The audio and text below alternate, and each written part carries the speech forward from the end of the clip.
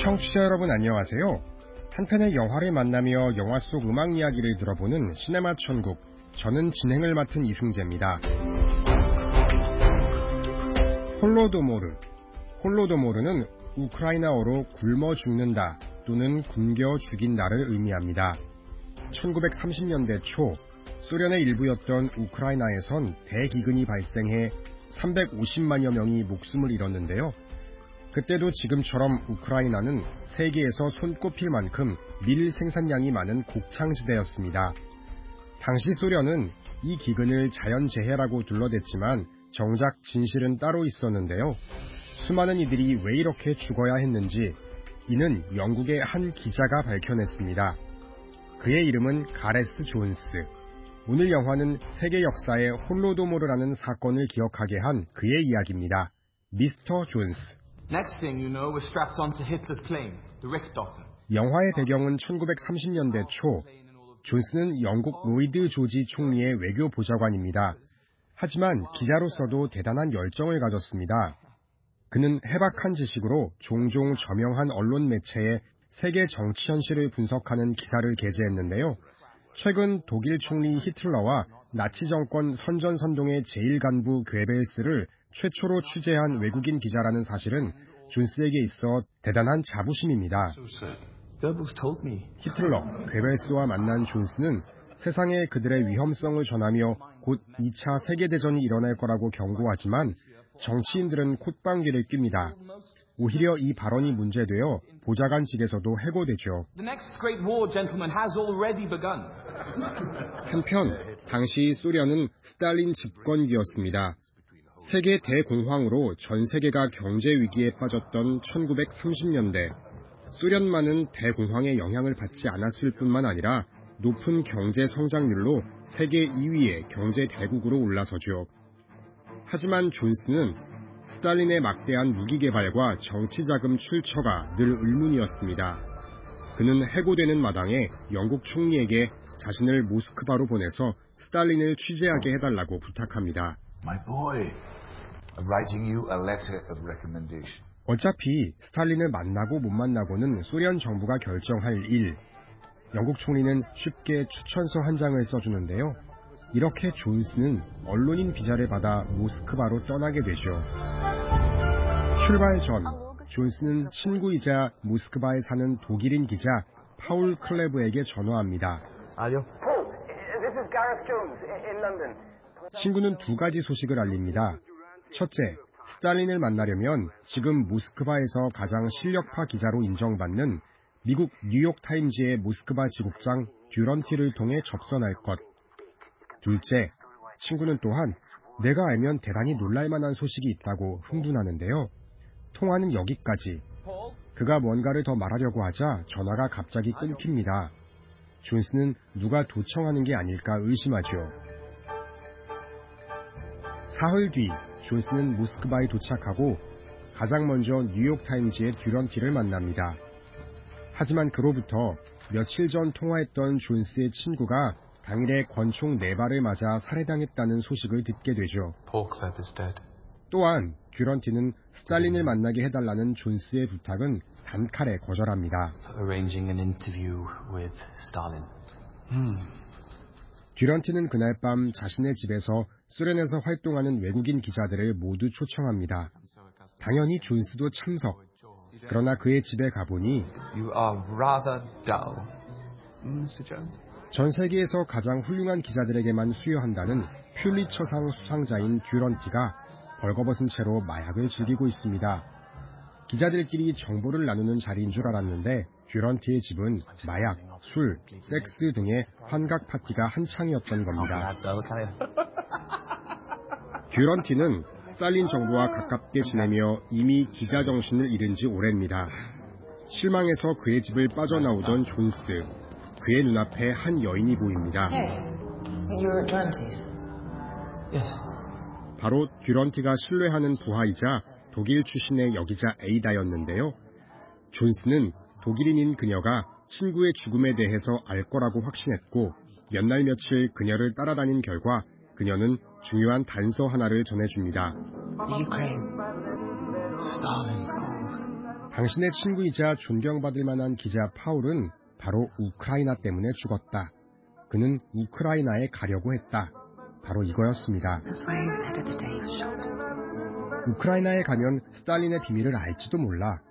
존스는 영국 총리로부터 받은 추천장을 변조합니다. 추천장엔 존스는 나의 예전 보좌관이었다. 이렇게 적혔는데요. 영단어 하나를 살짝 고쳐 존스는 내가 가장 신뢰하는 보좌관 이렇게 바꿉니다. 그리고 존스는 이 추천장을 이용해 소련 공산당의 고위 간부를 만나죠. Yes, in Ukraine. Mr. Jones, why don't you see for yourself? I would be happy to arrange a trip for you. 공산당 간부는 존스에게 우크라이나에 있는 최신식 비행기와 소련의 탱크 제조 시설을 보여주기로 합니다. 필력이 좋은 존스를 통해 소련의 위대함을 자랑하고 싶은 거였죠. 존스는 그와 함께 고급 간부용 열차를 타고 우크라이나로 향합니다. 그러다 도중에 탈출해 근처에 정차되어 있던 민간인 후속 열차로 갈아타죠. 기차 안은 너무도 참혹했습니다. 말라부터 뼈만 앙상하게 남은 사람들이 가득해 마치 포로 수용소 같았습니다. 배고팠던 존스가 가방에서 귤 하나를 꺼내 먹고 껍질을 버리니 그걸 먹기 위해 67명이 뛰어듭니다. 우크라이나는 혹한의 눈보라가 치고 있었는데요. 존스는 변장을 위해서 옆에 앉은 남성에게 입고 있던 외투를 팔라고 부탁합니다. 남성은 돈은 필요 없으니 혹시 빵이 있냐고 묻네요. 주먹만한 빵을 보이자 그는 두꺼운 외투를 바로 벗어버립니다. 존스가 기차에서 내리고 보니 우크라이나는 생지옥이었습니다. 그가 걷는 곳곳은 시체들이 질비합니다. 살아있는 사람은 겨우 숨만 붙어있을 뿐 눈빛에 감정이라고는 없어 보였습니다. 보이는 민가마다 들어가 보니 대부분이 굶어 죽어 있고요. 거리에서 시체를 치우는 사람들은 부모 잃고 우는 아이마저 들어서 시체 위로 던져버립니다. 그 아이도 곧 죽을 거라 생각해서였죠. 존스는 보이는 곳곳마다 사진기 단추를 눌러댑니다.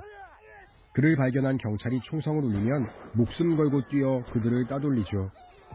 도망치던 중에 만난 아이들은 존스의 가방을 훔쳐 달아나고 결국 며칠 동안 굶주린 그도 먹을 것이 없어 얼어붙은 나무 껍질만 씹어댑니다. 오랜만에 고소한 냄새가 납니다. 허름한 민가엔 아이들만 서너 있었는데 존스를 본 아이들은 그에게 고기 몇 점을 주었습니다. 개걸스럽게 먹던 존스가 불현듯 고기가 어디서 났냐고 아이들에게 물으니 아무도 말이 없습니다. 순간 소름이 끼친 존스가 문 바깥으로 뛰어나가 보니 아이들의 형제 한 명이 죽어 있습니다. 죽은 시체에 다리살이 잘려 있고요. 우크라이나의 곡창지대는 이제 더 이상 그들 자신을 위한 곳이 아니었습니다. 소련 정부가 제창하던 노동자의 낙원이나 공산주의가 자랑하는 유토피아의 흔적은 어디에도 존재하지 않았고 그저 착취와 약탈만이 있을 뿐이었죠. 간간히 소련 간부의 학대 아래 서민들이 노예처럼 곡식을 기차에 싣는 모습이 보였는데요. 이 곡식은 모두 모스크바로 간답니다. 스탈린은 이들의 땅과 곡식을 모두 빼앗아 해외로 수출하면서 자신의 정치 자금을 만든 겁니다. 우크라이나의 대기근은 스탈린 정부가 만든 인위적 재난이었던 거죠.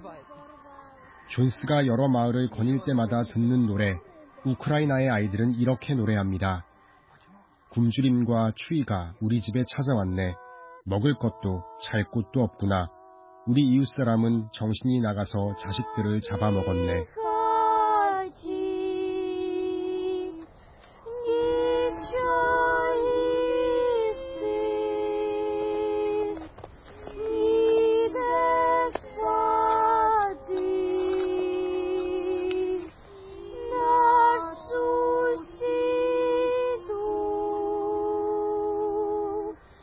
결국 존스는 경찰에게 체포됩니다.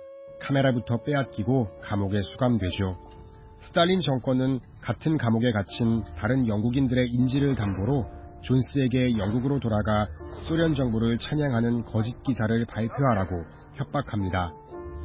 자신의 신념과 영국인들의 목숨 사이에서 갈등하던 그는 결국 신념을 택해 진실의 글을 쓰지만 영국 정치인들조차 경제적 위기인 이 상황에 소련에 등 돌릴 수 없다며 존스를 외면합니다. 결국 그는 자국에서도 미치광이 취급을 받게 됩니다.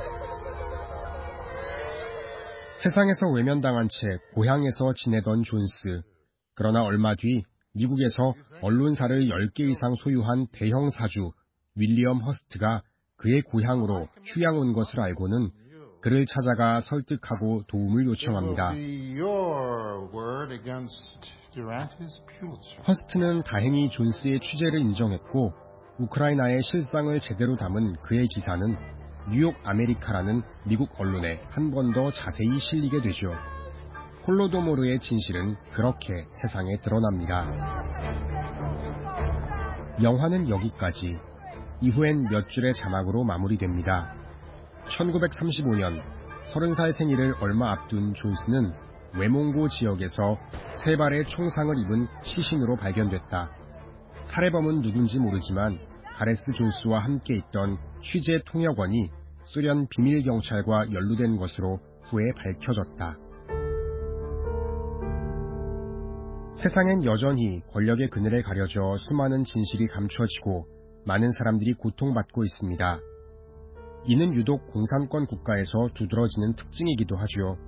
존스는 비록 살해됐지만 훗날 그가 폭로한 진실이 명백한 사실로 드러나면서 역사는 그의 업적을 재평가했습니다. 현재 국제사회는 우크라이나의 홀로도모르를 당시 스탈린 정부의 민간인 대학살로 인정합니다. 역사는 결코 진실을 거짓으로 덮을 수 없음을, 또한 역사는 진심을 가진 한 사람으로 인해 충분히 바뀔 수 있음을 보여주는 영화였습니다. 지금까지 시네마 천국이었습니다.